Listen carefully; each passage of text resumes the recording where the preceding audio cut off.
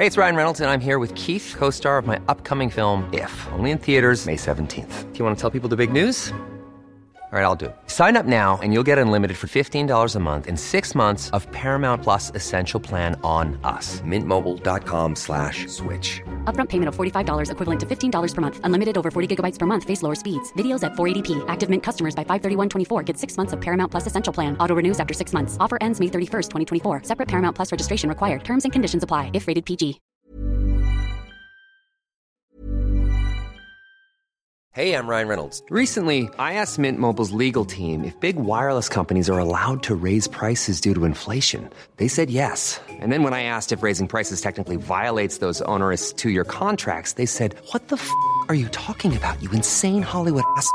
So to recap, we're cutting the price of Mint Unlimited from $30 a month to just $15 a month. Give it a try at mintmobile.com/switch. $45 upfront for 3 months plus taxes and fees. Promo rate for new customers for limited time. Unlimited more than 40 gigabytes per month. Slows full terms at mintmobile.com.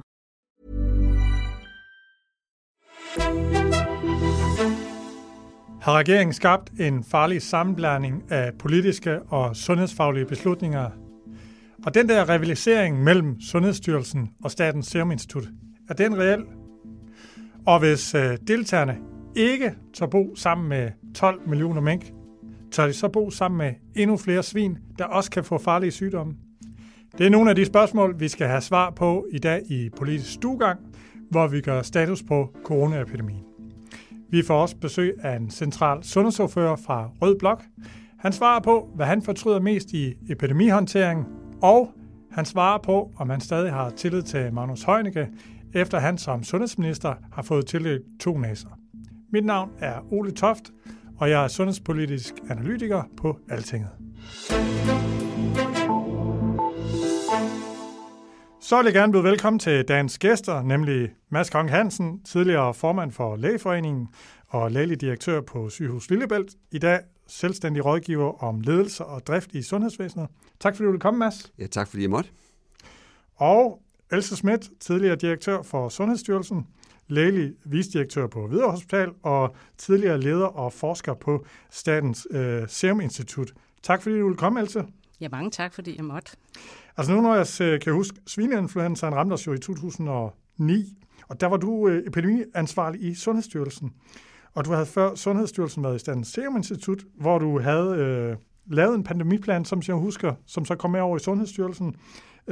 Og du havde de funktioner, som Kåre Mølbak og Thyre Krause har. Er det korrekt forstået? Jo, på Statens Serum Institut, altså jeg var chef for det, der hedder epidemiologisk afdeling, og nu er strukturen jo lavet om, og instituttet halveret, og jeg ved ikke hvad, så der er jo sket meget. Men cirka jo. Ja. Du var Kåres chef? Jeg var chef et par år. Ja. Nå, jeg for Kåre, ja. Ja, ham kommer vi til at tale mere om. Og vi skal sige goddag til det første folketingsmedlem, der gæster Politisk Stuegang, nemlig Radikales sundheds- og forskningsordfører, Stinus Lindgren. Velkommen til dig, Stinus. Tak for det. Det er jo en stor ære. Stinus, jeg har inviteret dig på grund af dit ordførerskab. Der har du jo skulle forholde dig til mange af regeringens beslutninger. Du har stemt for blandt andet den meget omdiskuterede epidemilov. Og så er du også forsker i bioinformatik, og du har forsket en del over i sundhedsområdet. Og du har også været en ivrig debattør, før du blev folketingsmedlem på hele den her forsknings- og evidensdagsorden. Er det nogenlunde korrekt rammet ind? Ja, det rammer meget, meget fint, ja. Forskning og sundhed, det er det, jeg sidder med inde på borgen også. Men nu skal du ikke være sjov det hele, fordi at du er også satanist, kan man læse på Twitter. En vaccineskeptiker har samlet brikkerne, kunne jeg læse, fordi du hører heavy metal, du har langt hår, hestehale, du brygger en øl, der kalder djævelbryg, og du går, kunne man læse selv, når det er rigtig varmt i sort tøj. Så den er vel lidt svær at komme ud, når man ikke det. Jo, det ligger jo lige til højrebenet. Nu er det så et podcast, men jeg har også sort på i dag. Ja. Den største fejl i den karakteristik der, det var, at han havde stadig mit efternavn med 1 E, og det er jo så med 2 E'er. Det er jo meget vigtigt ud fra et okkult perspektiv, at Lindgren er med dobbelt E. Aha, ja. Jamen jeg ved, politisk har man jo talt om vikaren fra helvede, det er jo Carsten Henge, der er udtalt sådan. Så ved jeg ikke, om du er sundhedsordføreren fra helvede, men det må vi vurdere efter den her udsendelse. Det er nok nogen, der synes i hvert fald. Men lad os lige starte med at høre, hvor I egentlig ligger i forhold til coronaindsatsen. For det er jo målet med programmet her, at vi ligesom får evalueret 2020 i coronaens tegn. Hvor ligger I hen? Altså i Danmark har vi jo, jeg skrev et manus for nogle dage siden, relativt godt styr på smitten, men grundlæggende ligger vi vel bedre end de andre lande, hvis vi kigger rundt. Belgien, Holland, og i forhold til dødelighed hidtil, jamen der ligger vi også rigtig godt. Eller har vi massivt overreageret? Jeg synes, man hører beskyldninger om begge. Else, hvordan synes du, den danske corona-indsats er gået, når vi tænker på hele året? Jamen, der er jo ingen, der vil betvivle, at det er glædeligt, at der trods alt er så få danskere, der er døde, som der er over den her lange periode, når man tænker på, hvad nogen har våget at forudsige, og det er vi heldigvis langt fra, at vores sundhedsvæsen har kunne håndtere de presser. Nu må vi se her hen over jul, men det tror jeg også, vi kan klare. Men når det så er sagt, så er der jo lavet så mange samfundsmæssige tiltag på eksperimentel vis, kan man sige. Vi har ikke dokumentation for, at det fungerer. Når man laver 100 ting på samme tid, og så man egentlig får en ønsket effekt, så kunne det være, at det var 3 af dem, der virkede, og de 97 var ligegyldige eller gjorde det værre. Så jeg synes, det er noget af det, jeg ser meget frem til, at vi skal evaluere det, fordi jeg synes, vi bliver nødt til at sige, at der er noget, der er fakta og evidens, og så er der noget, der ikke er det. Og jeg synes faktisk, der har været til tider for meget frygt og mavefornemmelse blandet ind i det fra politisk hold.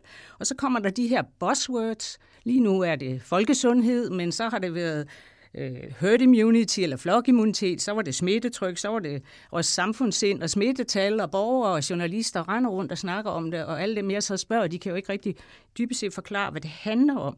Så jeg synes, der er kommet for meget frygt ind i det. Og så er der også den der proportionalitet, som ikke kun handler om, hvordan indsatsen er i forhold til det, befolkningen i virkeligheden risikerer, men også i forhold til andre ting. Vi har lige her til morgen kunne høre, at i foråret, altså forekomsten af nye kræftpatienter, den er jo reduceret voldsomt, fordi vi formentlig har haft alt for meget fokus også i systemet.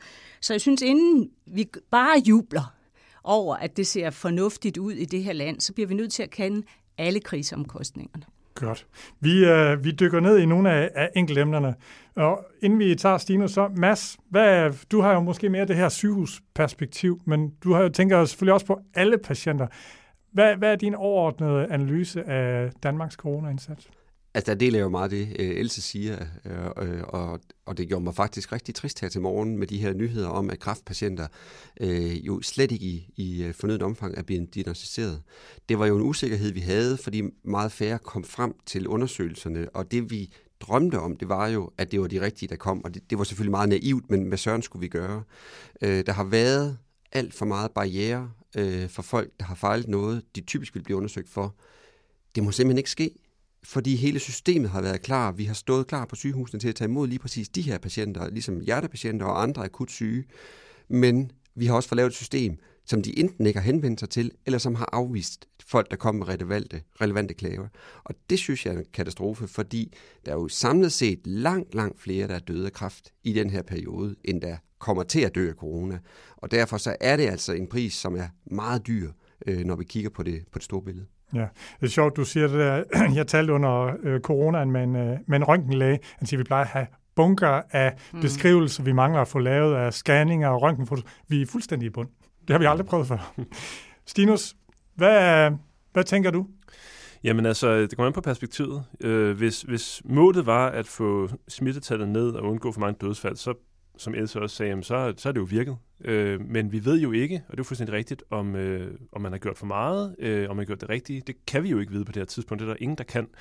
Så det var også en af grundene til, at vi helt tilbage i foråret fik lavet den her gruppe, der skal evaluere forløbet. Ikke så meget for at pege fingre, det er ikke min hensigt, mere for at lære af det her, så vi ved mere til næste gang, fordi det her er jo nyt for, ikke kun for os i Danmark, men for alle lande. Det er virkelig noget, som har ramt alle lande. Det er længe siden, vi har stået i en lignende situation. Så jeg tror, der er rigtig meget læring i det her, og det skal vi samle op. Og så er jeg fuldstændig enig i, som der bliver peget på, at der er nogle alvorlige, utilsigtede konsekvenser af det her. Vi kunne se, at rigtig mange patienter ikke mødte op til egen læge. Der var mange, der troede, at det skulle de ikke i foråret. Det var kun, hvis du havde corona, ellers skulle du blive hjemme, og det var jo ikke rigtigt. Det har aldrig nogensinde været hensigten. Så der var en kæmpe kommunikationsopgave der. Og vi kan så også høre i dag, som andre har nævnt, at der er jo måske ikke så overraskende desværre, er en del kræftpatienter, der ikke er blevet fanget. Og det er jo et kæmpe problem. Og det er også noget, det vi også skal lære af, og som vi også har diskuteret flere gange hen over den her periode.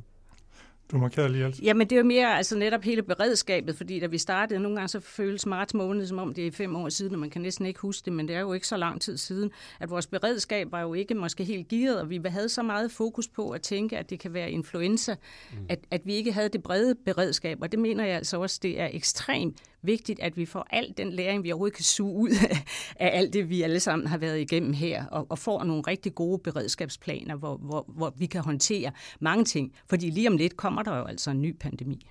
Jamen, jeg er fuldstændig enig. Altså, det her er jo ikke unikt, og det kommer til at ske igen. Det er jo ikke den sidste epidemi, vi står i, men vi ved selvfølgelig ikke godt, om det går 1 eller 10 eller 100 år, før vi står i noget lignende. Det kan vi ikke vide. Men noget af det, der slog mig, det var, at jeg blev opmærksom på alt for sent, at Sundhedsstyrelsen i flere år havde bedt om midler til at øge epidemiberedskabet. Men der er ikke nogen, der gjorde det, fordi vi har ikke haft en epidemi, så hvorfor skal vi bruge penge på det? Det samme med hele epidemiloven, som vi kommer tilbage til, kan jeg forstå. Der var ikke nogen, der anede, den eksisterede.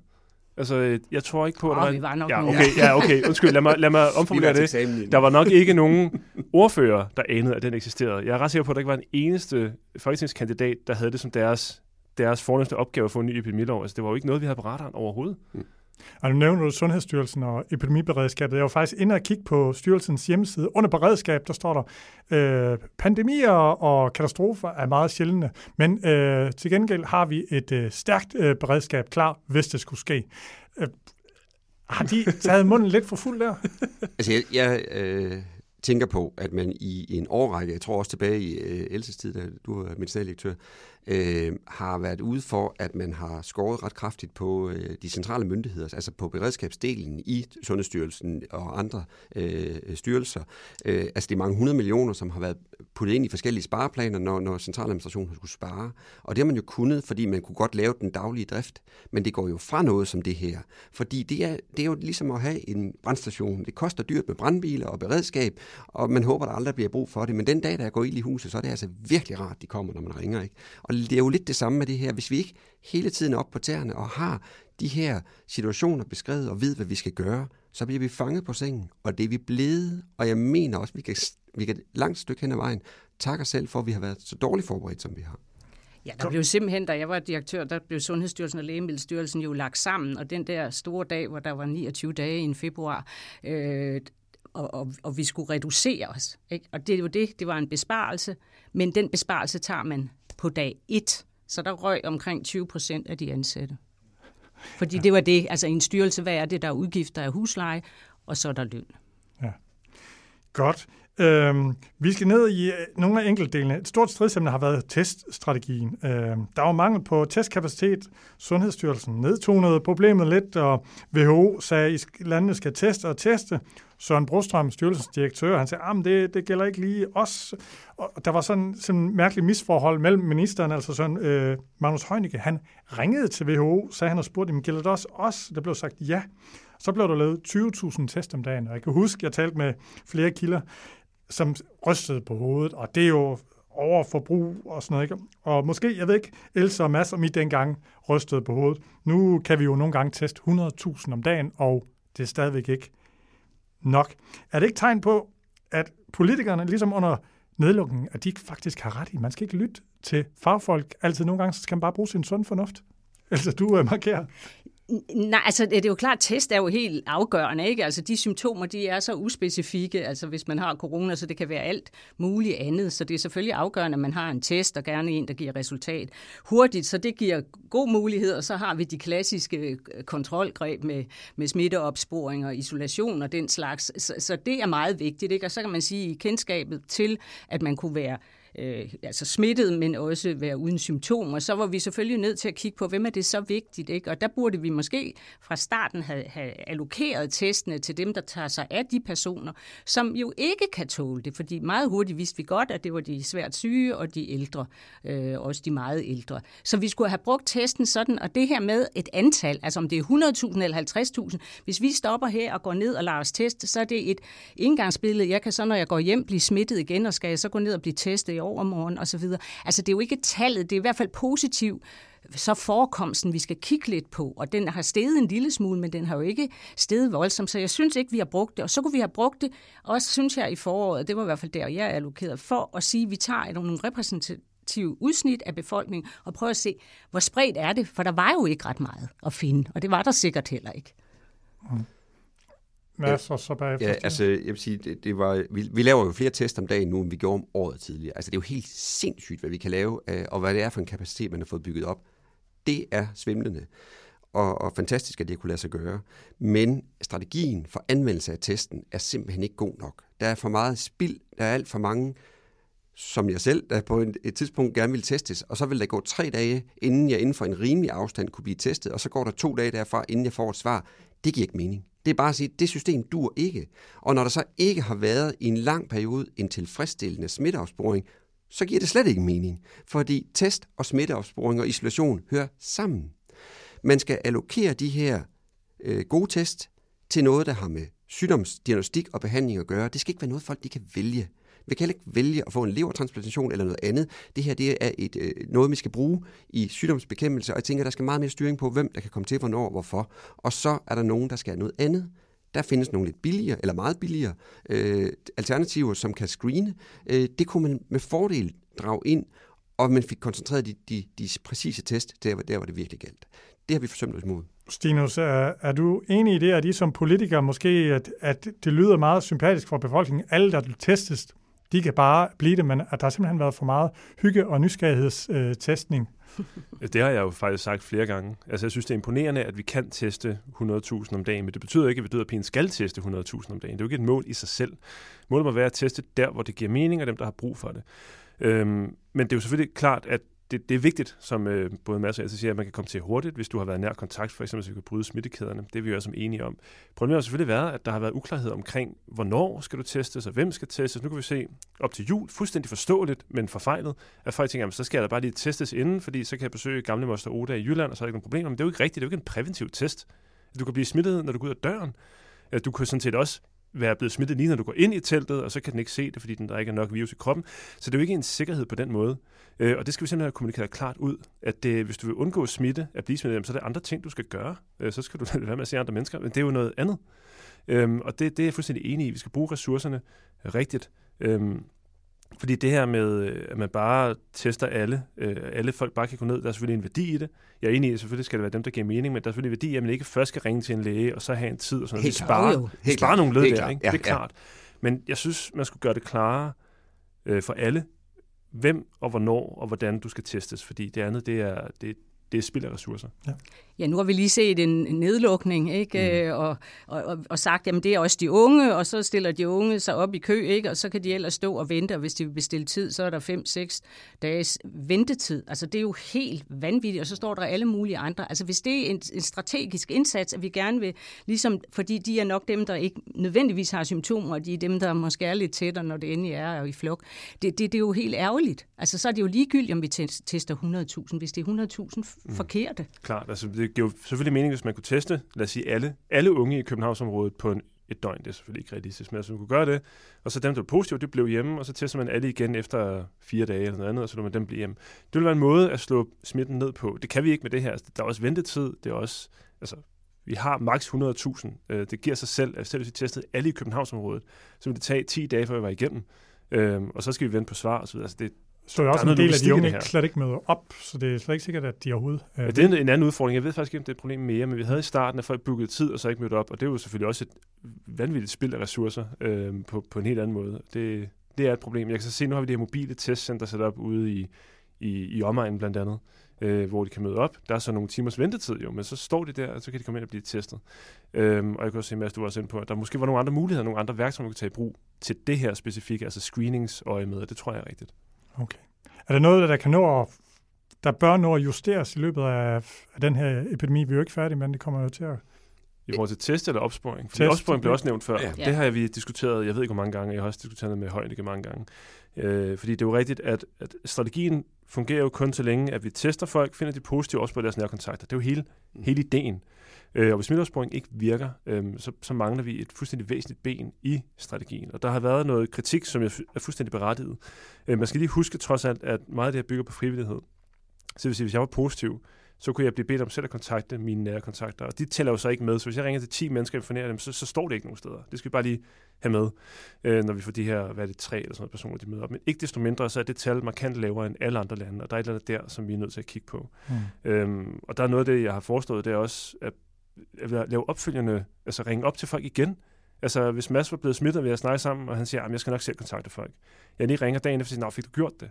Var der nogen, du ikke kom i kontakt med? Skal jeg ringe for dig? For der kan være alle mulige grunde. Altså, man kan sidde med en liste og ringe, og 5 af dem tog i telefonen, og fik man ikke lige gjort det. Altså, der kan være alle mulige småting, som vi skal rydde af vejen, og det synes jeg er fuldstændig oplagt. Ja, vi hørte helt for nylig, eller for en måneds tid siden, at direktøren for Styrelsen for Patientsikkerhed jo sagde, at de rent faktisk nu havde en kapacitet til at tage omkring 3.000. Ja, lige præcis. Ja. Og det vil vi spørge ind til hele tiden. Altså, har I nok? Ja, fordi hvis problemet var, at de manglede mandskab eller ressourcer, så skal vi vide det. Ja. Og det får vi vide, det er ikke det. Og de har også fået at vide, altså, hvis der mangler folk, så kommer og sige det. Vi skal nok løse det. Så det er mere om strategien end rigtigt. Spørger vi på den rigtige måde? Hvad er det egentlig, vi undersøger her? Men det er som om, at der har, hvis jeg fornemmer jeg ret, at der har været sådan et overfokus på det her med test. Det er ligesom det sjove, det enkle og klare. Det med opsporing, det er sådan lidt mere kedeligt og diffus, og ikke altså sådan noget, lægerne taler om og sådan noget. Men jeg synes, vi skal prøve at relatere det til den situation, jeg kender. Vi har haft MRSA-udbrud, mens jeg var sygehusdirektør, og der var jo en helt sindssyg fokusering på smitteopsporing. Selvfølgelig testede vi dem, der skulle testes. Det var sådan den lille del af det. Det var smitteopsporing, der var vigtigt. At finde alle de kontakter, der var, og få dem testet, og få isoleret og behandlet. Og der har man altså, som du siger, haft for meget fokus på de der test, og der var et politisk pres for, at det ikke var nok, og der skulle opbygges en kapacitet, og jeg kan hilse at sige, at der bliver kæmpet for det derude, og den er der nu, men vi skal have det der smitteopsporing sat mere på skinner, og så tror jeg, at vi kommer noget videre. Men altså, det at testkapaciteten er jo en kæmpe styrke. Altså, kæmpe. Om den bliver brugt 100 eller 50.000 om dagen, men at vi kan gøre det, det er jo helt afgørende også. Vi skal tale lidt om forholdet mellem sundhedsmyndigheder og regering, som jo har været et kæmpe fokusområde. Og Else, i 2009, svineinfluenzaen, jamen, der talte med Jakob Nielsen her for et stykke tid siden, der var sundhedsminister dengang, og han fortalte, at jamen, han lød ligesom jer køre showet. Den her gang, der har regeringen, det er selvfølgelig svært at sammenligne de to. Det blev meget værre den her gang. Den anden var jo meget, meget mildt forløb. Men det er jo helt åbenlyst, at regeringen med statsministeren i spidsen har styret langt mere, og at regeringen på en række områder er gået længere end anbefalingerne. Ser du har været kritisk over det. Hvad er det, der er det store problem i det, siden den nu egentlig er gået ok? Jo, men altså, jeg synes jo, det er jo, altså det hedder også en sundhedskrise, så det handler om sundhed, det handler om forståelse af, hvad er det her for et virus, hvordan smitter det, og hvad er det for nogle håndgreb, vi har, ikke? Og det er jo de simple, på den måde ligner det influenza, dengang hed det også, vask hænder og host i ærmet, og bliv hjemme, hvis du er syg, og så videre, og isolere dig, så det er der jo ikke noget nyt i, og jeg mener, on top of it, hvis man skal lukke grænser, og man skal sende folk hjem, jamen det er jo klart, det er politisk, det er der jo ikke noget sundhedsfagligt, men jeg synes, det kan være problematisk, hvis man prøver også at skubbe det faglige foran sig som politiker og sige, jamen det er fagligt velbegrundet, og når så nogen graver ned i hvad skal man sige, det man kan få aktindsigt i, så var det måske ikke sådan helt på den måde, og der var også et par arme, der blev vredet om på ryggen, og der blev nærmest givet ordre til de faglige. Så jeg synes, og så netop altså det her med epidemiloven, altså som jo på en eller anden måde virkelig sat hovedet på sømmen, altså jeg synes, at det er svært bekymrende. Jeg håber virkelig, at Folketinget har lært af det, og virkelig er vågne, når der nu skal laves en ny epidemilov. Ja. For det at lægge alle beføjelser ned hos en mand, og også ændre. Altså førhen, altså jeg var også i position, da vi skulle have HPV-vaccinen i børnevaccinationsprogrammet, så lavede vi jo en indstilling, et kæmpe arbejde, hvor man jo så ender med at sige, jamen altså man kan gøre det, og så er der plus og minus her, og man kan gøre noget andet. Og sikre en indstilling fra det faglige, så er det jo ikke det samme som, at så har man bare at gøre det. Det forstår alle sundhedsfagligt godt, fordi der kan være nogle andre hensyn. Men jeg synes, at man piller alt det ud og siger, jo, vi kan få lidt rådgivning. Ja, jeg mener, det er alt for løst. Men altså, Stinus, er du enig i, at regeringen har fået for meget magt med epidemiloven? Ja, altså det er det korte svar, og det var også derfor, at vi var med til at presse igennem, at vi skulle have en ny epidemilov hurtigere, end det lå i kortene. Det handler ikke om Magnus, som den siddende minister her. Det handler mere om hele princippet i det, som også det du er inde på, Else, her, at for mig har det været helt afgørende. Marts måned var en vanvittig måned på alle mulige måder, og den situation, vi sad i med at skulle revidere en lov i løbet af et døgn, Det er ikke noget, jeg har lyst til at prøve igen, og det er ikke noget, jeg ønsker for min værste fjende. Det er, for det er nogle kæmpe beslutninger, vi er med til at træffe, og de har kæmpe konsekvenser. Og så må vi jo gøre det så godt vi kan, og lære af det, så vi kan gøre det bedre næste gang. Det, der har været helt vigtigt for mig fra start af, og som også kommer til at være i den nye epidemilov, som vi jo er ved at lave nu her, det har været transparens. Åbenhed omkring det. Det er helt fair, hvis regeringen vælger at gøre mere end det sundhedsfaglige. Så skal det bare være klart, hvis jeg prøver at det her, det er de faglige argumenter og indstillinger. Vi vælger at gøre det her, vi vælger at gøre mere eller mindre eller noget helt andet. Fint nok, så må de jo få opbakning til det, men åbenhed omkring det.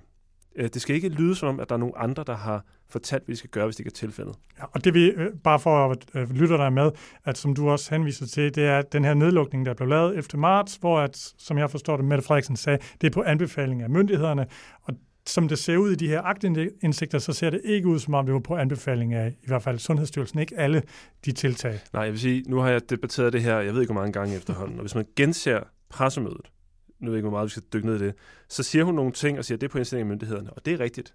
Og så siger hun, men vi går videre, og så siger hun en masse ting. Det indtryk, man fik, det indtryk, jeg fik, det indtryk, alle borgere fik, var, det hele var på indstilling fra myndighederne. Det var ikke det, der var tilfældet, og det var heller ikke helt, hvis man går ned og kigger helt retorisk på det, var det heller ikke det, hun sagde. Men det er måske en anden diskussion. Jeg er helt enig i substansen her. Vi er simpelthen nødt til, som Folketinget, at vide, hvad er de faglige indstillinger? Hvad siger myndighederne? Og der kan sagtens være modstridende indstillinger fra SSI og fra Sundhedsstyrelsen. Det er jo fair nok. Men læg det frem, og så sig, hvad de beslutter at gøre politisk, og så må vi forholde os til det som Folketing. Man kan jo sige, at det er en helt vild gammel diskussion, det her, helt fra Sundhedskollegiet, som var forgængeren for Sundhedsstyrelsen, og i hele Sundhedsstyrelsens levetid har der jo været en evig sådan skyttegravskrig imellem departement og imellem faglighed i styrelsen. Hvor politisk er styrelsen? Kan departementet bestemme, hvad styrelsen skal mene, eller er det styrelsen, der bestemmer, hvad departementet og ministeren mener? Og det har jo bare clashet nu her, og når man så forsømmer sig mod sådan en god forvaltningsskik og få høringspart og få inddraget relevante parter, som ikke har aktier i tingene, så får man jo ikke altid de bedste beslutninger frem. Det kan godt være, det går hurtigt, og det viser politisk handlekraft, men det er bare nogle dårlige beslutninger. Kan blive det i sidste ende, medmindre man er meget heldig. Og man kan ikke styre et land på held.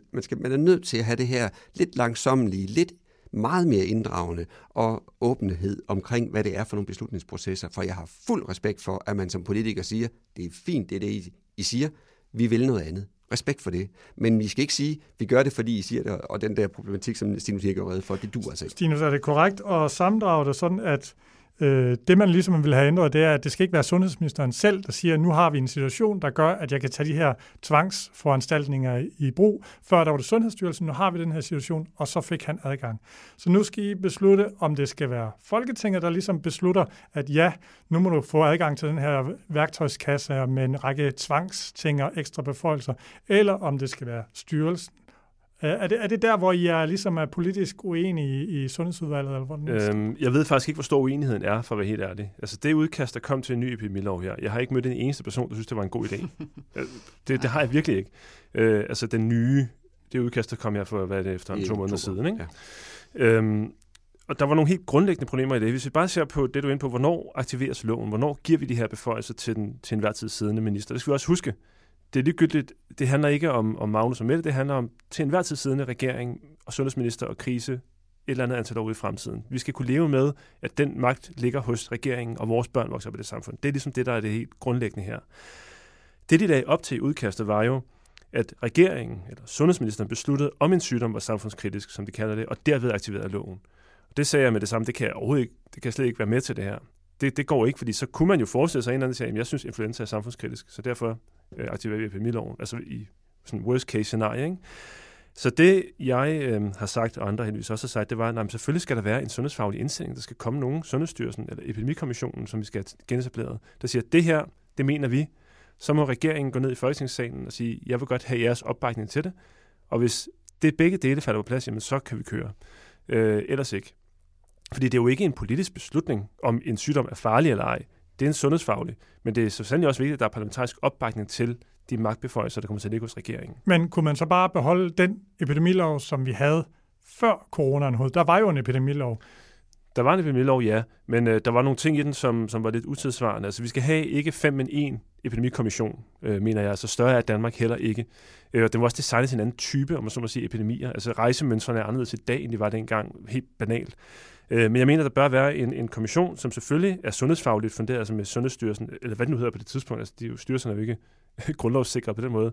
Der sidder for bordenden, men også andre har vi jo lært. Altså der skal være nogle økonomer med. Der skal være andre vinkler på, som ligesom kan sige, hvad er det sundhedsfaglige, og hvad er konsekvenserne, som du også var inde på, Else? Altså, hvis vi træffer en beslutning her, så har det også nogle andre konsekvenser. Når du sender alle skolebørn hjem, jamen, så mindsker det aktiviteten, ja, men det har også nogle psykiske konsekvenser, og det kommer til at påvirke alle mulige dele af samfundet. Det skal vi simpelthen have med. Eller når folk ikke går til lægen, det har nogle afledte konsekvenser, og det skal vi have tænkt ind.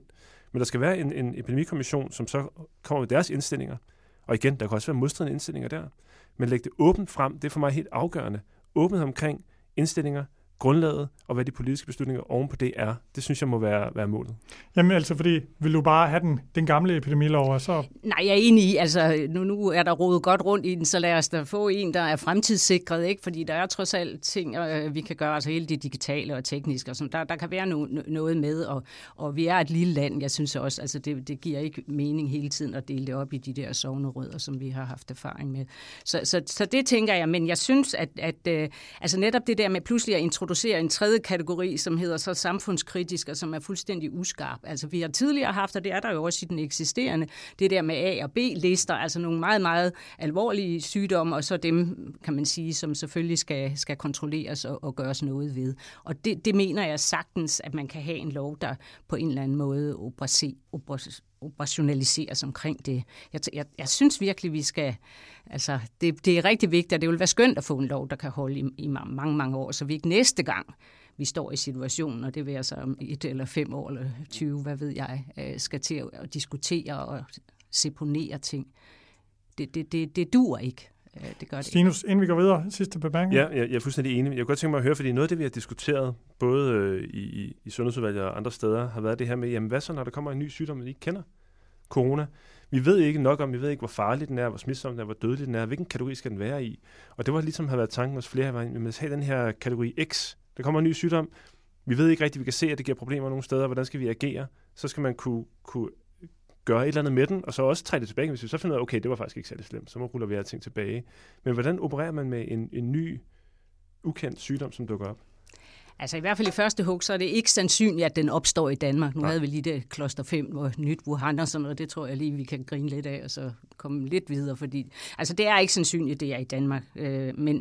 Men hvis det skulle ske, men altså hvis det er andre steder, det har vi erfaring med, så ved vi faktisk allerede rigtig meget. Altså vi lever jo i en verden, der går 10 sekunder, så har vi jo hørt om det, altså ny sygdom i Indien eller ny, jeg ved ikke hvad. Og så vi ved allerede rigtig meget, og der vil der være fagpersoner, der allerede kan sige, at det her smitteveje og alvorlighed og hvad skal man sige, spredning, altså Ebola, det er jo ikke sådan en, den er meget dødelig, men til gengæld er det jo ikke sådan, at vi kan stå herinde og smitte hinanden i stor afstand. Og sådan. Så man ved meget hurtigt rigtig meget. Og så er der selvfølgelig forskningsmæssige detaljer, som det tager år, og jeg synes ikke, det er nødvendigt. Helt godt, Mads, inden vi lige går videre. Ja, og så skal man jo støtte sig op af de internationale organisationer, der arbejder med det, CDC i USA og ECDC her i Europa. Som jeg er orienteret, så startede man faktisk med at putte covid-19 på A-listen, men ret hurtigt rødt ned på B-listen, for man blev klar over, altså alvorlig var den ikke, men den blev kategoriseret ligesom de andre SARS-sygdomme, vi har haft. Den står på A-listen. Ja. Og så skiftede man ret hurtigt ned på B-listen, så jeg tror ikke, man behøver en X-liste. Jeg tror sådan set bare, at man skal samle viden på kort tid, og så bruge den viden. Men det, man jo gjorde, var, at man så gav nogle beføjelser, som man normalt kun ville give til sygdommen på A-listen. Så det var sådan en blandingsting, fordi man godt ville kunne gribe ind over for samfundssmitter og sådan noget. Så det var lidt... Jeg tror hellere, at man kan netop arbejde med at flytte i kategori. Altså hvis det er ny, altså så kan man jo, hvis man synes, det ser farligt ud, starte øverst oppe, og så meget hurtigt få det balanceret. Det er rigtig vigtigt, at tiltag, altså hele det her proportionalitet, at det lander. Vi skal også lige have nogle korte spørgsmål, hvor I lige svarer med en sætning.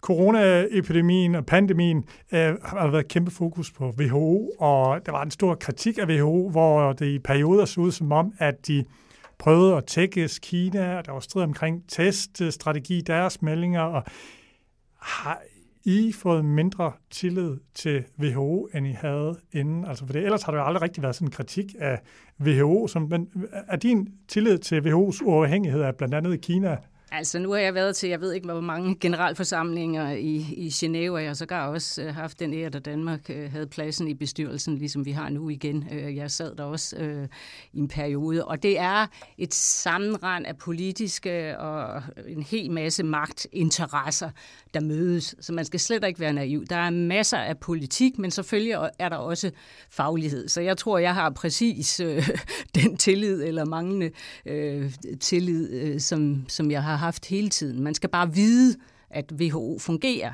Men WHO bliver jo brugt som sådan en nærmest ligesom Rigsrevisionen. Når de siger et eller andet, jamen så er det jo sådan. Altså det er jo ikke rigtigt. WHO har i mange, mange år, for eksempel, helt way back, da jeg var på Serum Institut, mange år anbefaler, at vi puttede for eksempel hepatitis B i børnevaccinationsprogrammet. Og vi har ikke en problematik, der berettiger det, og vi lavede også en MTV, og vi nåede så også frem til det, og vi sagde stolt og glad, at det gør vi ikke i Danmark, fordi vi ved godt, hvorfor vi ikke gør det. Vi har en risikostrategi. Vi har ikke traditioner til trods for, altså der er rigtig mange læger i Danmark, og måske også politikere, det ved jeg ikke, som ikke er opmærksom på, at faktisk at København huser WHO's Europakontor. Ikke? Det er ikke sådan et sted, man render hen for at få gode råd. Nej, men det vil sige, at det er måske også medier, der overdriver WHO's betydning og tager deres anbefalinger som lov.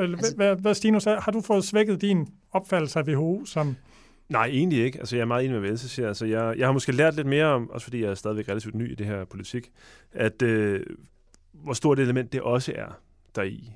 Det er klart, og det er blevet ret tydeligt her. Jeg tror mere, det er, fordi der kommer så meget fokus på det. Også i medierne, at rigtig mange mennesker har nok vidst, det var der, men ikke rigtig forholdt sig til, hvad institutionen egentlig gik og lavede. Mads? Jeg tænker bare, hvis man læser Hanne Vibeke Holst som pesten, og så der var en malerisk beskrivelse af, hvordan ting foregår i en stor international politisk styret organisation, så tror jeg, man har et godt billede af, at man kan ikke rigtig leve uden, men det er ikke ret godt, det der er måske, men der er ikke noget godt alternativ lige nu. Det er jo en FN-organisation, ikke, med alle de fordele og ulemper, FN-organisationer har. Godt. Vi skal også tale lidt mere institutionelt. Sundhedsstyrelsen og Statens Serum Institut, de har jo helt åbenlyst ligget i en eller anden form for rivalisering under coronapandemien. Altså Sundhedsstyrelsen er jo landets øverste sundhedsmyndighed og har ansvaret for sundhedsdelen af det beredskab, der skal sætte ind over for epidemien og katastrofer. Statens Serum Institut er jo den her forskningsinstitution, som skal overvåge og intervenere ved smitsomme sygdomme og levere vacciner, men jo formelt set underlagt Sundhedsstyrelsen, hvis jeg nu nikker du i hvert fald.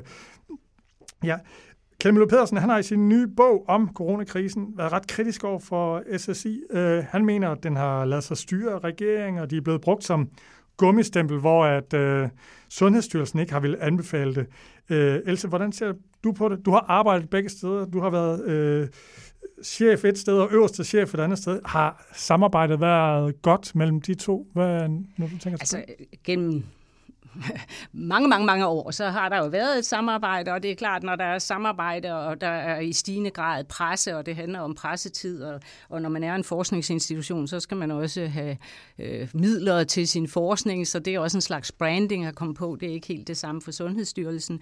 Så der har selvfølgelig altid været en eller anden kamp, men der har været en klar arbejdsdeling, og nogle gange, og det har jeg også stået for, altså så har Sundhedsstyrelsen ligesom kaldt direktøren fra Serum Institut ind, og på en eller anden måde har sagt, altså nu, når vi står i den her kritiske situation, for eksempel influenza-pandemien i 9, så er det altså Sundhedsstyrelsen, der kommunikerer, det er Sundhedsstyrelsen, der indkalder, det er Sundhedsstyrelsen, der primært udtaler sig, medmindre det selvfølgelig er nogle monitorerings- eller vaccinationsting, som Serum Institut. Så der er jo sådan en eller anden, men der er jo ingen tvivl om, at det er Sundhedsstyrelsen, der er den øverste sundhedsfaglige. Men synes du, de har fungeret godt her under corona? Og hvis man så ser på det nu, så tror jeg, at Serum Instituttet har haft et ekstra handicap ved, de jo på personalehylderne har været uden en direktør, i hvert fald meget hurtigt ikke var, og de er blevet reduceret til noget andet, og så med al respekt, og det ved man jo godt, at folk kan være ekstremt dygtige forskere, og utrolig nørdede og alt muligt, men det er måske ikke dem, man sætter for os i krisekommunikation på landsdækkende tv. Og det kom Mølbak, den faglige direktør. Ja, jeg synes, at fordi, og så tror jeg også, han som person, altså fordi det var voldsomt for ham, han gik fra, altså når man er direktør i Sundhedsstyrelsen, så ved man jo godt, om man har en masse kontakter. Men det har været voldsomt, og så har der sikkert været nogle skrappe folk i ministeriet, også statsministeriet, som ligesom har sagt, vi vil gerne høre det her, og så hvis man er en venlig person, så er man tilbøjelig til at måske lidt at sige det, spørgeren gerne vil høre. Og det tror jeg har været lidt et problem. Fordi der har været zigzag. Der har været rigtig meget zigzag. Ja. Mads, jeg kan se, du markerer. Ja, jeg vil sige, vi var også inde på det i sidste podcast. Ikke? Altså, det har ikke været entydigt.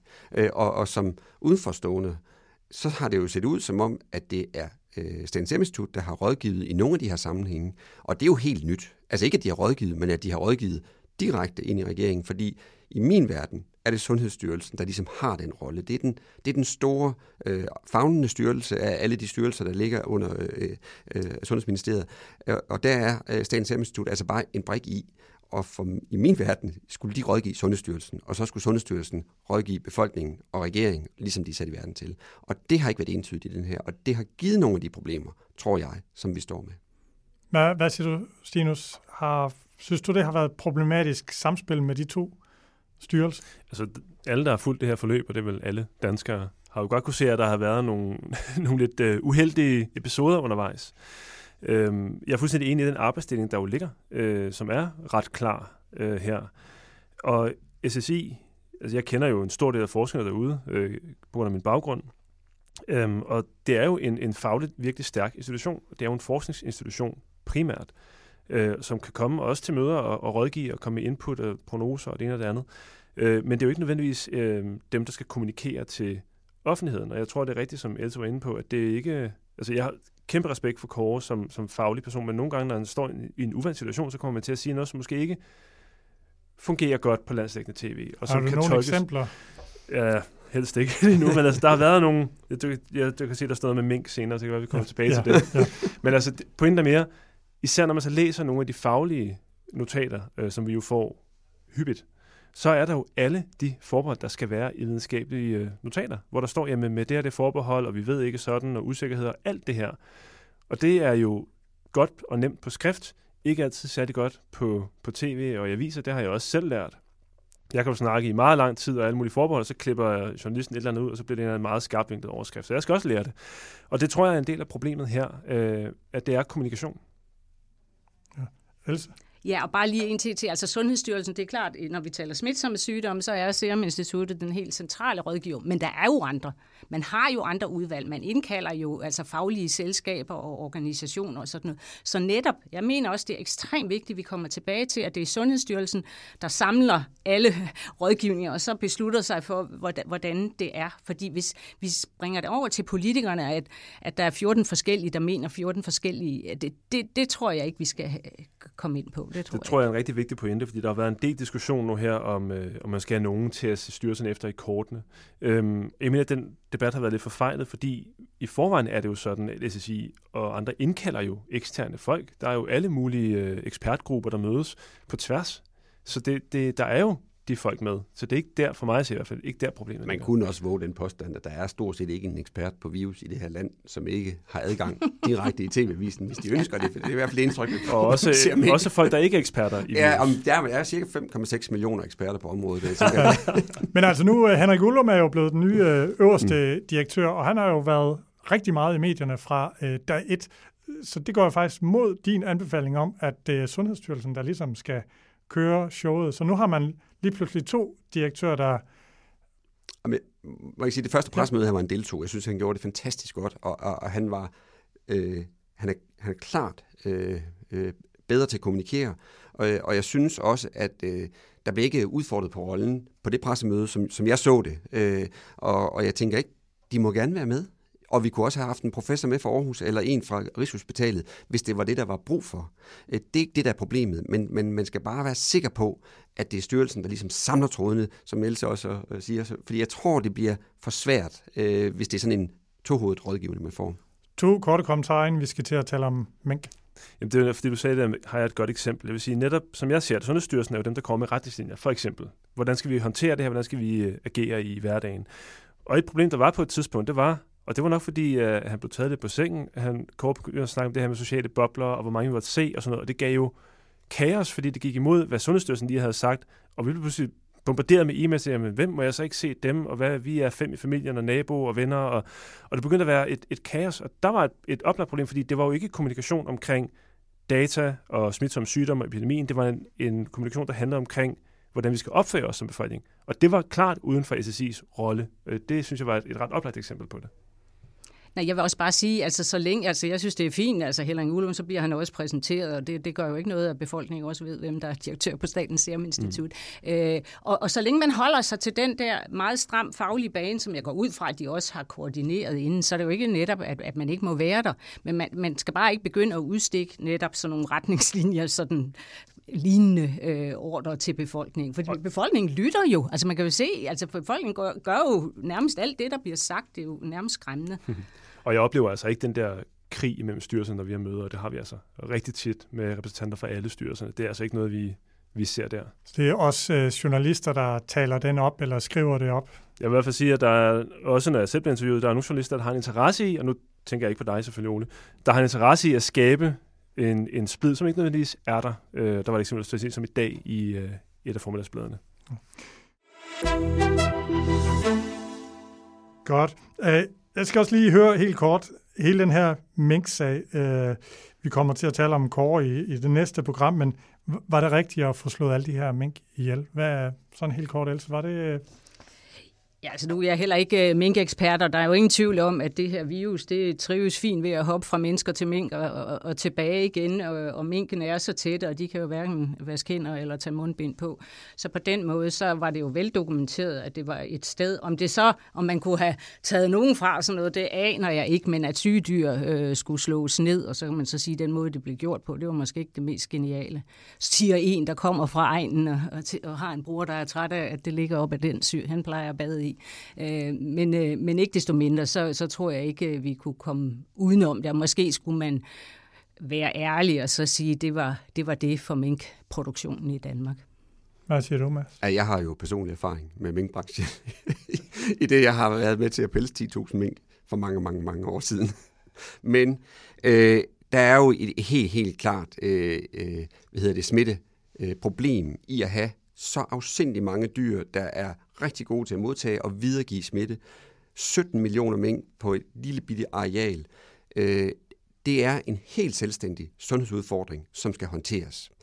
Det har man været nødt til her. Vi kender det fra andre zoonoser eller smitsomme sygdomme i landbruget, uden sammenligning i øvrigt, men mund- og klovsyge, hvor man jo også går ind og dræber dyr og graver dem ned, fordi at der er simpelthen så stor risiko forbundet med at have de der sygdomme florerende. Og der var minkene altså bare... Man har fået en minkproduktion, som fremmer de her smittesituationer, og man er jo ikke blevet rådgivet om andet. Men det burde man jo nu begynde at tage alvorligt i landbruget og i sundhedsmyndighederne, at hvis man skal ind og tale om, at vi på sigt skal have en folkesundhedslov, så er vi nødt til at kigge på det her også, fordi næste gang, så kan det være grisene og influenza, der kommer i den samme situation, og så slipper vi altså ikke med 25 milliarder, eller hvad det her nu kommer til at koste, fordi svineproduktionen i Danmark er så enorm, og betyder så meget for vores land. Men vi har jo til stadighed 25 millioner svin i landet, og en produktion på 30-40 millioner svin om året. Det betyder jo fantastisk meget, når vi kigger på smittetryk for virus eller bakterier, der rammer både mennesker og grise. Ja. Lad os dele det op til Stinus. Først lige omkring mink. Står du ved, jamen ved du hvad, de skulle væk i uanset hvad, så... Ja, jeg mener, det var den rigtige beslutning at træffe. Også fordi, når vi kigger til DR, så er i hvert fald fulgt med, også i hvad der sker i andre lande. Corona er jo ikke kun i Danmark. Så var det jo velkendt i forsommeren, at der var smitte fra mennesker til mink og tilbage igen. Og alle, der ved bare lidt om virus og epidemier, ved jo, at det er jo, sådan er det jo. Altså det vil ske. Så det var mere et spørgsmål, hvordan man skulle håndtere det. Og i sommer i Danmark var der jo et par farme, der blev smittet. Og så pludselig eksploderede det jo bare. Og man har jo også eskaleret i forhold til, hvordan man skulle prøve at håndtere det her. Og vi gik jo fra at have 2 til 5 til pludselig at have 100, og så op på 300 farme, så vidt jeg husker, over en relativt kort periode. Og det var jo helt tydeligt, at det her det var ude af kontrol. Vi kunne ikke inddæmme det. Jeg synes så, at fokus kom på den her famøse Cluster 5. Navnet i sig selv irriterer mig, fordi det bare... Men det er så, hvad det er. Men det begyndte at handle om det, og det var ikke for mig at sige det, der var det afgørende. Det afgørende var, at vi har her en smitte, som er ude af kontrol.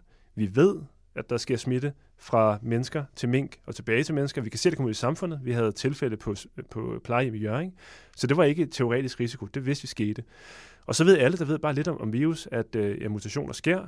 Så det vil sige, at der er også en teoretisk risiko for, at der kan ske mutationer, som gør virus værre. Det kan ske. Om det sker, det kan vi selvfølgelig ikke vide. Og når man så pludselig kan observere, at der i hvert fald en gang har været et tilfælde, hvor der har været mutationer i den del, som man er bekymret for, så er det klart, at man må reagere på det. Også inden man pludselig står med noget og siger, at den er faktisk super farlig, eller super smitsom, eller hvad det nu må være, så har man jo ventet for længe. Så jeg synes, det er en svær balance, men jeg er enig i, at der var ikke rigtig andre, for mig at se andre. Ja, fordi man kan sige, at regeringen blev faktisk kritiseret for 2 ting. Den ene ting er, at måske har vi slået alle mink ihjel ved en fejl, eller de er jo ikke alle slået ihjel, men det bliver det jo, ser det ud til. Og andre kritiserer for, at I skulle være slået til meget tidligere. Ja, så det er sjovt, ikke? Fordi du kan finde samme dag, samme avis, en artikel, der handler om, at man handlede for hurtigt, og en, der handlede om, at man handlede for sent. Og så er det jo altså lidt svært at gøre det rigtigt, eller ligegyldigt hvad du gør, det er kritisabelt. Og så er det jo super nemt at være bagklog. Det er jo super nemt at sidde nu og sige, prøv at se, der er helt vildt meget smitte, og der har været de mutationer, og det kunne ske, og vi kan se det på plejehjem. Vi skulle have gjort det tilbage i juli, ja. Men det anede vi jo ikke i juli. Der var 2 farme. Man prøver, naturligvis skulle jeg til at sige, se, kan vi gøre det her på den mindst indgribende måde? Kunne man inddæmme det? Kunne man gøre noget, hvor man ikke slår alle sammen ihjel? Så er det da klart at foretrække. Altså ligegyldigt hvad du synes om minkproduktion, det er en anden diskussion, men så er det klart at foretrække. Det kunne man så bare ikke. Så mere bagklogt skulle man sådan løbende have advaret om situationen og sige, ved du hvad, det går altså ikke den rigtige vej, og hvis det fortsætter her de næste par dage, uger, så kan vi altså godt ind i en situation, hvor vi er nødt til at slå alle mink ihjel, hvor det her lød som om fra den ene dag til den anden. Nu. Hvis vi lige op til der start november, jeg kan se, at der er nogle af mine kolleger, der mener, at de ikke er blevet informeret. Altså, jeg har været løbende orienteret og fået løbende rapporter og notater, og hvis man følger bare lidt med i hvad der sker i andre lande, så er det jo ikke noget, der er kommet snigende det her. Og vi har jo hele tiden fået at vide, nu er der så mange farme, nu har vi fundet smitte i et plejehjem, nu er der så mange procent, der er smittet. Altså, vi har jo hele tiden blevet orienteret om, at det her er eskaleret. Og man gik fra, i starten slog man ned, fordi man ikke rigtig vidste, hvad man skulle gøre. Så gik man jo til at prøve at inddæmme, til at bruge mundbind, ikke på minkene, men på de ansatte, til at slå de smittede ned, og så inden for en radius. Man er jo hele tiden eskaleret. Det var jo først til sidst, og jeg mener faktisk, det kan retfærdiggøres, fordi man jo gik fra at have den her teoretiske frygt, som jo giver sig selv, og som man jo kunne have sagt tilbage i maj måned, at selvfølgelig er det teoretisk en risiko, det her kunne ske, til at have en observation, og sige, at det her er sket, det kan ske igen, derfor må vi handle. Det synes jeg faktisk er en fornuftig eskalation, der er sket her. Masser og Else. Eskalering, det er ikke eskalation. Ja. Nå. Else først. Nå, men jeg vil bare sige, det der jo også er vigtigt her, det er jo den der, at fordi vi ved godt, der er masser af zoonoser, altså hvor et dyr egentlig kan smitte menneske, men så sker der ikke mere. Men det, der er interessant, det er jo så, at det menneske kan smitte det virus videre. Så på den måde, så er det en anden situation, fordi vi ser jo masser af rapporter om, også apropos sådan influenza, ikke med grise, og så er der en stamme, der smitter mennesker, men så er den ikke rigtig lavet på den rigtige måde, så den kan ikke rigtig sprede sig, og det har vi oplevet mange gange i historien. Så det er jo også det, der er the clue, og her har vi jo dokumentation for, at det er sådan, og så mener jeg, at så bliver det jo selvfølgelig problematisk. Og landbruget har jo også, altså de er jo vant til, altså syge dyr, de er jo vant til, at dem, altså medmindre det er noget helt banalt, så slår man dem ned. Så jeg har ikke hørt heller, at dem, der havde syge mink, de var uenige i det. Og det, der også sker der i starten, eller slut oktober, det er jo, at der kommer en helt uforklarlig smittespredning. At der pludselig er smittespredning 50 km væk. Som man siger, og der er ikke nogen forklaring på det, og så er der noget med en lille virus på en mågefod et eller andet sted, og tænker, det var ikke rigtig en forklaring, men altså, det var da meget spændende, at den der smittespredning gør jo, at det er ude af kontrol, som du siger, Stinus. Og så mener jeg også, at jeg vil have, at vores myndigheder skal handle her, fordi det kan faktisk blive potentielt ekstremt farligt for os, for der er så mange mink koncentreret på så få steder. Og det er jo stadigvæk, altså vi kan stadig finde de her minkvarianter ude i befolkningen. Og du er fuldstændig ret. Det er jo det, der er pointen. Det her er jo ikke bare mink til menneske, men mink til menneske til menneske. Og så er det en anden situation. Godt. Sådan et andet kort spørgsmål. Jamen, du var inde på det, Mads, men der kan jo komme en influenza-variant, som på et tidspunkt hopper rigtig fint mellem mennesker og grise. Og hvad, Stinus, har vi et beredskab i Danmark, og en økonomi, skal der laves en fond, eller har I gjort jer nogen, har I nået at gøre nogle tanker om, hvad gør vi, hvis det her var sket med gris? Altså jeg tror alene det, at nu er ordet zoonose endnu et ord, som den danske befolkning har lært. Det her er klart noget, som jeg tror, alle er opmærksom på nu. Der var nogen, som jeg sagde før, altså alle, der har arbejdet med virus og evolution. Jeg er ikke læge, men jeg har trods alt tid med det, jeg tænkte, vi ved jo godt, hvad zoonoser er. Vi ved godt, hvorfor det er noget, man skal være opmærksom på. Det tror jeg, rigtig mange nu er blevet opmærksom på. Og så er det klart, som du nævner, Mads, med svinebestand i Danmark, at det er noget, vi skal kigge på og holde øje med, så det ikke sker. og i hvert fald kunne handle, når det sker. Så have et beredskab klar til, hvad gør vi, når det sker, skal man måske nærmere sige, end hvis det sker. Fordi der må I jo korrigere mig, fordi mink-sagen har vel vist, at det er ret svært at holde smitten på én farm. Altså, et af problemerne var jo ikke måger, kan jeg så forstå. Det er mennesker. Altså, det er jo fordi, det er de samme folk, der arbejder på forskellige farme, som tager smitten med rundt. Det er i hvert fald det, alting peger på lige nu. Ja, nu Mads Koch, han har jo minkfarmserfaring. Jeg er jo delvist uddannet landmand og landmandssøn på svinebrug.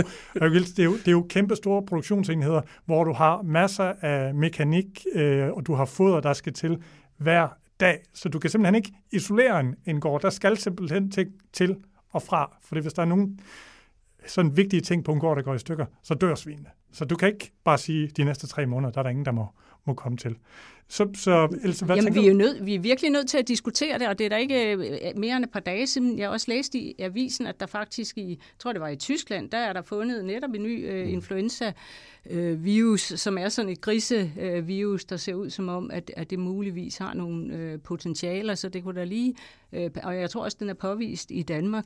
Så lige om lidt, så får vi måske en influenza-pandemi oven. Ja, vi er jo nødt til at forholde os til, at vi har de der, altså nu er jeg også født og opvokset i Vestjylland, så der er både mink og grise alle vegne. Og det, altså, så det er jo tydeligt, at det betyder meget for folk, der bor i den egen, fordi det er den måde, de overlever på. Der er ikke så meget i øvrigt, man kan beskæftige sig med i virkeligheden. Så vi bliver jo nødt til at få det her tænkt ordentligt ind i nogle samfundsmæssige løsninger på den rigtig lange bane, og med den stigende veganer og alt muligt dyrevelfærd og sådan noget diskussion, der er klima, så er vi tvunget til som et griseland at tage det her med. Men den humane smitte og risiko, den er virkelig, den skal op på bordet.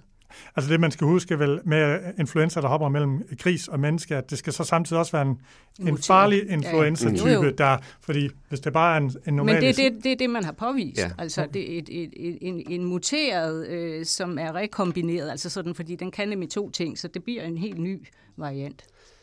Og så synes jeg, at man jo i et land, altså et landbrugsland som Danmark, i den der respekt skal gøre det i fredstid, så det ikke er i en akut krise, og vi får den der enorme kløft ned i befolkningen. Det er jo helt forfærdeligt at være på Facebook eller andre steder i øjeblikket, og søde, fornuftige mennesker får jo skrevet de vildeste ting, fordi at andre er idioter, og det er andre ikke, men vi har jo bare nogle forskellige udgangspunkter, og jeg tænker, derfor er vi nødt til at tage den her snak, sundhedsvæsen, landbrug, dyrlæger osv. og politikere, i fredstid og sige, hvad er det, der skal til, og hvad er det, vi står overfor, og hvad gør vi så? Fordi det må være en fælles forståelse for os alle sammen, at vi skal kunne handle, og det har vi også gjort her, men det har godt nok skaffet meget splid i vores samfund, og det synes jeg er godt nok ærgerligt.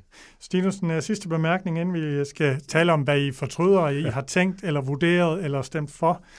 Jeg vil bare sige, jeg er helt enig, at hele håndteringen af det her, selvom jeg synes, det var en rigtig beslutning, har jo været forfærdelig på alle mulige måder. Selv uden lovbrud og så videre har det jo været håndteret på en utrolig dum måde, fordi der er nogen, der har mistet alt, og det har været grimt på rigtig mange planer.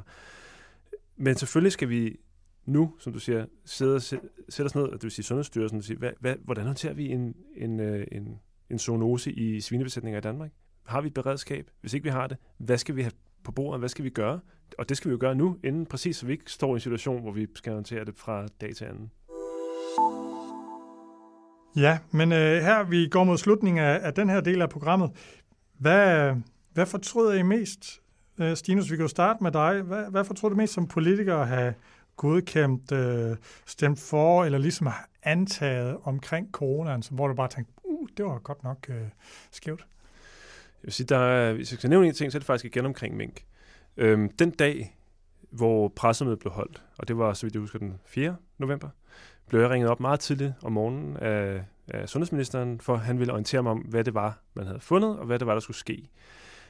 Og jeg spurgte ind til, hvad er det helt konkret? Fordi det første indtryk, jeg fik, det var, at vi havde nu en variant, som ikke havde noget antistofrespons. Og det var jo ret alvorligt. Altså, det ville jo være en potentielt ny epidemi. Så jeg spurgte, okay, hvad er det helt præcis? Hvad er det, jeg har fundet? Hvad eller ikke i? Altså, vi skal lige forklare antistofrespons. Det vil sige... Undskyld, ja. At man tager en virus, der kommer ned i det her tilfælde i en blodprøve fra en patient, der har haft corona.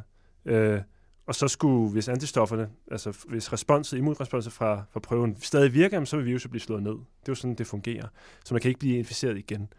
Og det vil sige, at hvis man pludselig har en variant af coronavirus, som ikke bliver slået ned af de gamle antistoffer, jamen, så kan du blive smittet igen, og vi kan få startet epidemien op igen, og de vacciner, man er ved at lave, potentielt ikke vil virke, fordi de jo er lavet mod den gamle virus. Så det var jo selvfølgelig skrækscenariet, ikke? Det var ligesom det, som man ikke vil have sker. Det blev så modereret lidt, og jeg siger ikke, det er ikke for at sige, at Magnus er forkert til mig. Jeg blev briefet om, hvad de havde fået at vide. Jeg havde et møde senere, hvor jeg spurgte lidt mere ind til det, for at få at vide, faktisk ret meget ind til det, for at finde ud af, hvad er det egentlig, man har fundet. Okay, det er bare et svækket antistofrespons. Det kan være slemt nok i sig selv, fordi hvad betyder det? Altså svækket kan jo være 5%, det kan være 90%, det ved jeg jo ikke. Og jeg sagde, jamen jeg synes, det er helt vildt vigtigt, at det her data bliver lagt frem hurtigst muligt. Jeg vil meget gerne se det. Hvad er det helt præcis, man har fundet i laboratoriet? Jeg er jo så i den situation, at jeg faktisk kan læse de her ting og forstå det, men jeg sagde, det skal simpelthen frem hurtigst muligt. Fair nok, at man lige skal have tid til at samle sammen og skrive ned, men det skal simpelthen lægges frem.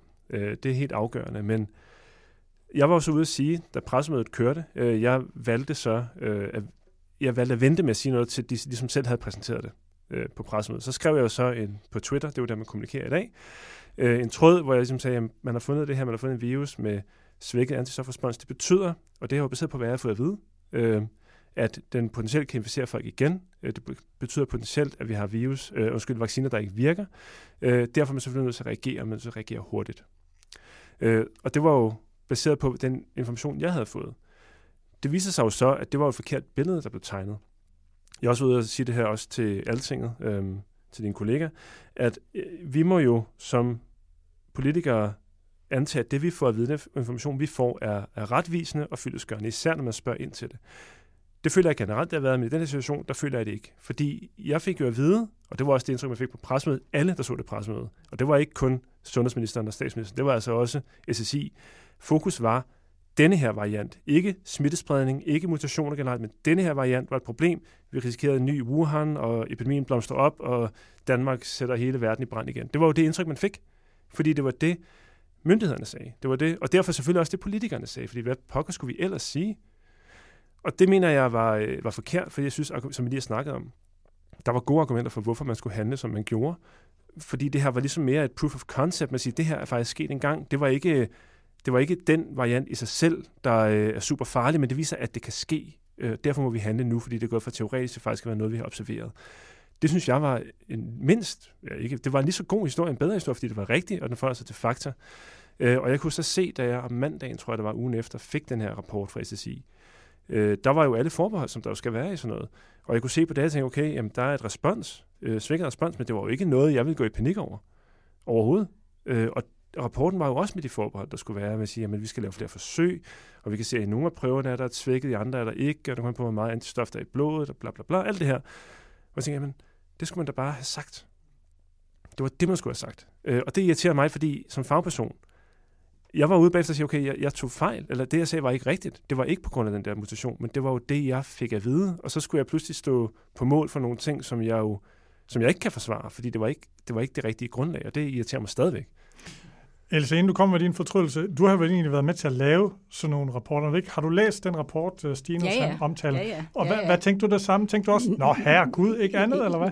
Ja, det kan du godt sige, altså fordi det var jo slet ikke, altså hvis man ligesom hørte pressemøde, og så ikke hørt noget, og så jeg kan ikke engang huske, hvor lang tid der gik, hvor man så kunne læse den, men så vil jeg da nok sige, at det var jo slet ikke, der var jo ikke belæg for at tale parallelt til Wuhan og sådan noget. Og det er jo sådan noget, jeg mener virkelig, det er ærgerligt, fordi selvom jeg synes nogle gange, ikke mindst vores statsminister, altså virkelig taler lidt ned til mig, hun taler i hvert fald ikke til mig, det føler jeg ikke, jeg ved ikke helt, hvem det er, hun taler til, men jeg synes, at vi er altså faktisk nogen, der godt kan forstå ting, også folk, der ikke er læger eller arbejder med smitsomme sygdomme, men på en eller anden måde.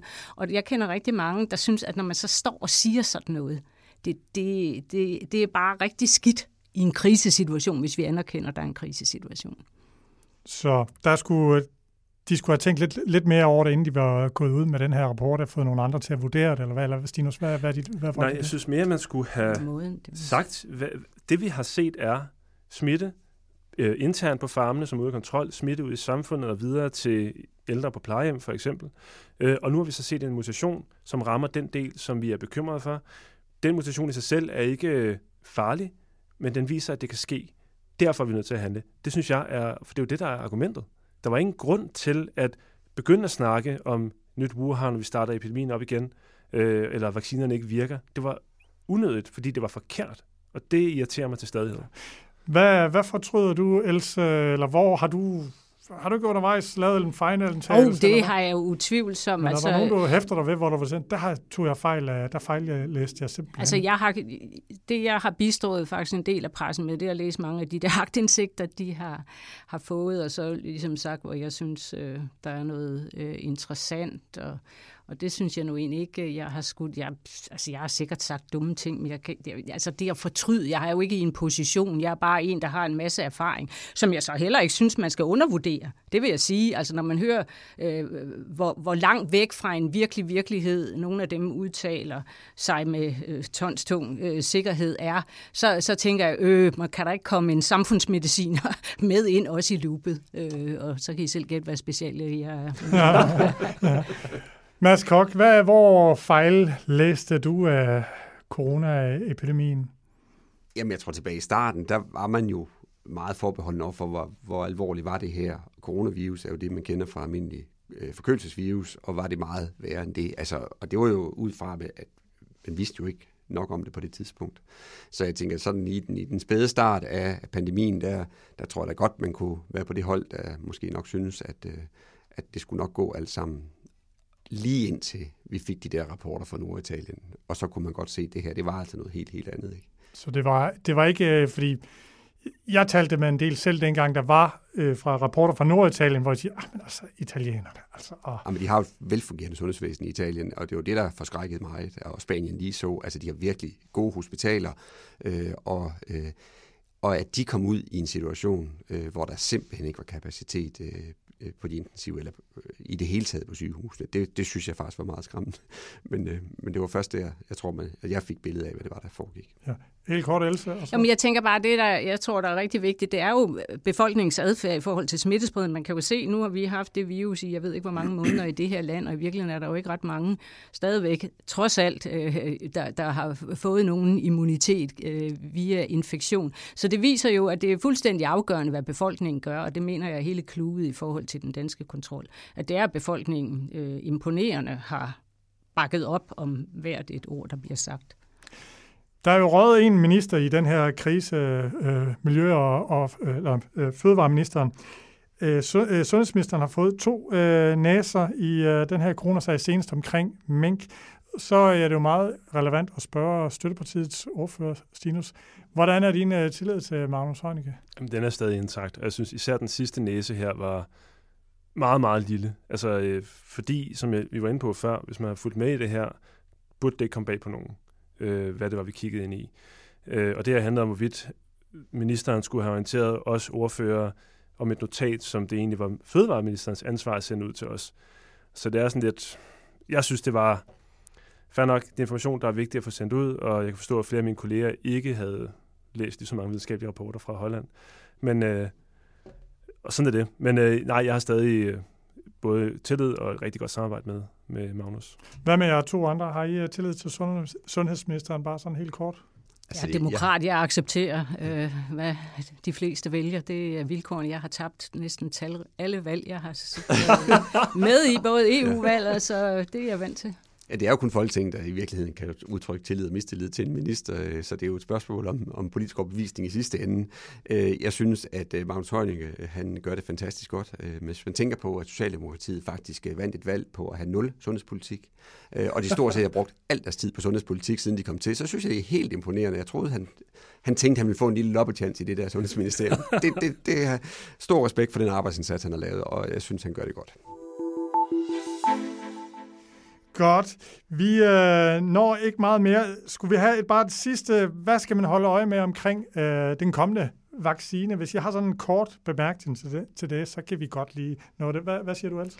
Jamen, jeg vil sige dels logistikken. Jeg er meget spændt på, hvordan vi får det hele til. Og så er der effekten hos de meget ældre og de meget syge. Altså, når vi engang får godkendt vacciner, altså kan vi regne med, at hvor ligger den? Og så endelig tror jeg, at en dark horse kan jo være, at 14 dage efter vi er begyndt at vaccinere, så er der en, der rækker hånden op og siger, at jeg ser dobbelt eller er blevet svimmel, og det er nok en bivirkning til vaccinen, og så kan der virkelig komme til at ske noget. Så det er virkelig, virkelig, virkelig vigtigt at følge godt med i starten. Det var vel det, man så med HPV-vacciner, eller i hvert fald antagelsen, at når du vaccinerer 100.000, så er der nogen, der i den periode, uanset om de blev vaccineret eller ej, får nogle uforklarlige symptomer. Og så tænker man tilbage, hvad der skete. Jeg har været i Netto, jeg har været i kirke, jeg har været i biograf. Jeg har ingen steder været. Men jeg er blevet vaccineret. Ja. Måske det er det. Er det den slags? Der skal vi som sundhedsvæsen altså bare være klar ved havelågen og sige, det her, det skal vi kunne håndtere. Og kommer der nogen, der siger, jeg er under mistanke, eller jeg har mistanke om, at jeg er blevet syg af vaccinen, skal bare tage med alvorligt dag 1. Der er bare ikke noget at gøre. Det går ikke at sige, du er ikke rigtig klog og sølvpapirshat. Det skal vi tage alvorligt, fordi hvis vi ikke kan forklare det, så får vi den der opposition imod, hvad der for mig er sundt fornuft, ikke også? Men det er der noget om snakken? Og er der noget om snakken, så er det sandelig også vigtigt, at det kommer frem. Men det er vel en balancegang, hvis lægerne vurderer, du ved, der er intet, der tyder på det. Hvordan kan du så tage folk alvorligt? Men det kan man ved at lytte til dem og undersøge det. Ikke ved at sige, du er ikke rigtig klog, eller det findes ikke, og den er sikker. Vi er nødt til at tage fat i de mennesker, der kommer og banker på døren og siger, jeg er bange for, at jeg har fået noget, fordi de kan have ret. Og hvis de ikke bliver taget alvorligt, så hvor skal de så gå hen? Det var det, vi også så med HPV. Og det tænker jeg, det skal vi i hvert fald have lært. Altså, jeg vil bare sige, at noget af det, der er allersværest, det er jo at vise, at en eller anden tilstand ikke skyldes en vaccine, og hvis man kan sin Serum Institut-historie, som jeg så også er vokset op med, ikke, så har vi haft kihoste, så har vi haft MFR, og så senest HPV, ikke, og vi laver så de her klinikker og sådan noget, som vi også har ved senfølgeklinikker, og det bliver rigtig, rigtig vigtigt, men jeg tror bare, at det kan blive en af de der snubletråde, som kan blive sådan lidt forstyrrende for os. Men både MFR og HPV, der var det jo journalister, der fik lov at skrive historien om, hvor forfærdeligt det hele var. Jo, men fordi der ikke var nogen, der gik ind i det. Ja, og jeg tænker, og det skal vi jo bare tage brøden af med det samme og sige, er der noget? Kom indenfor, så snakker vi med dig. Så det ikke bliver TV2 og Danmarks Radio, der skal travle op, hvad der er med de her mennesker. Fordi det er de ikke ret gode til, bare nødt til at sige. Ja, jamen selvfølgelig er de det, men der er bare... Nej, de er ikke ret gode til det. Men det bliver jo spændende at se, Mads, fordi de HPV-piger havde jo en del af dem løbet ved sundhedsvæsenet i mange år, og kan man sige, for at vide, det er ikke vaccinen. Det samme kan vel ske der, og de har sagt, vi har været ved sygehuset, og de siger, at det ikke er vaccinen. Jamen, hvordan er det, du vil omfavne dem, uden at afvise dem? Det er jo ved at prøve at lytte til dem, og så prøve rent faktisk at lave en beskrivelse af, kan der være en kausal sammenhæng, for det kan der jo godt. Og der kan jo også være andre forklaringer. Jeg mener bare, at det er jo ikke halvdelen af befolkningen, jeg forventer, der kommer. Det er nogle få, og de har en tvivl, og de er bange, og det er vi nødt til at håndtere. Stinus? Jamen altså, hvis der er noget, vi har lært, forhåbentlig, af hele HPV-sagen... Du var jo aktiv i HPV-sagen med at gå ind og kigge på data og alt sådan noget. Ja, det brugte jeg forbløffende meget tid på, når man tænker på, at ingen interesse havde i det område overhovedet, før starten af 2015. Men så er det jo netop, som jeg så siger, jamen, man må jo lytte til dem. Også selvom det ikke har noget på sig, lytte til dem og hjælpe dem også, fordi der var nogen her, som faktisk havde det rigtig skidt, og som ikke følte, de blev hjulpet, fordi de ikke blev taget imod i sundhedsvæsenet. Og det skal vi jo selvfølgelig gøre, uanset hvad årsagen til deres sygdom er. Så er det også klart, at når vi med den her vaccine især i starten vaccinerer ældre og kronikere, så vil det være nogen, der dør dagen efter eller minuttet efter, og det vil ske, og det skal vi også kunne håndtere. Og så skal vi selvfølgelig være klar til at indsamle, der ved jeg også, de er i Lægemiddelstyrelsen, indsamle bivirkningsdata, eller formodet, eller bivirkninger, så vi får alting samlet sammen. For det skal vi under andre omstændigheder gøre, når vi vaccinerer, især når vi vaccinerer hele befolkningen. Ja, med alle nye lægemidler, der er der en meget intensiv bivirkningsovervågning de første par år, så det er rigtig vigtigt. Og både befolkning og læger og alle mulige kan jo indrapportere. Og fokus vil være på det her fra dag 1, også fra TV2 og DR. Godt. Vi når ikke med i dag. I næste afsnit, der har vi samme gæster, og der taler vi om det forgangne år, hvad der er sket ud over corona. Der skete faktisk en del, vi skal nå at tale om. Der er også nye personer, der er kommet til, og andre, der er gået. Dem skal vi også tale lidt om. Men Else Schmidt, tak fordi du kom indtil videre. Ja, selv tak. Stinus Landgren, tak fordi du kom. Selv tak. Mads Koch, tak for det. Selv tak.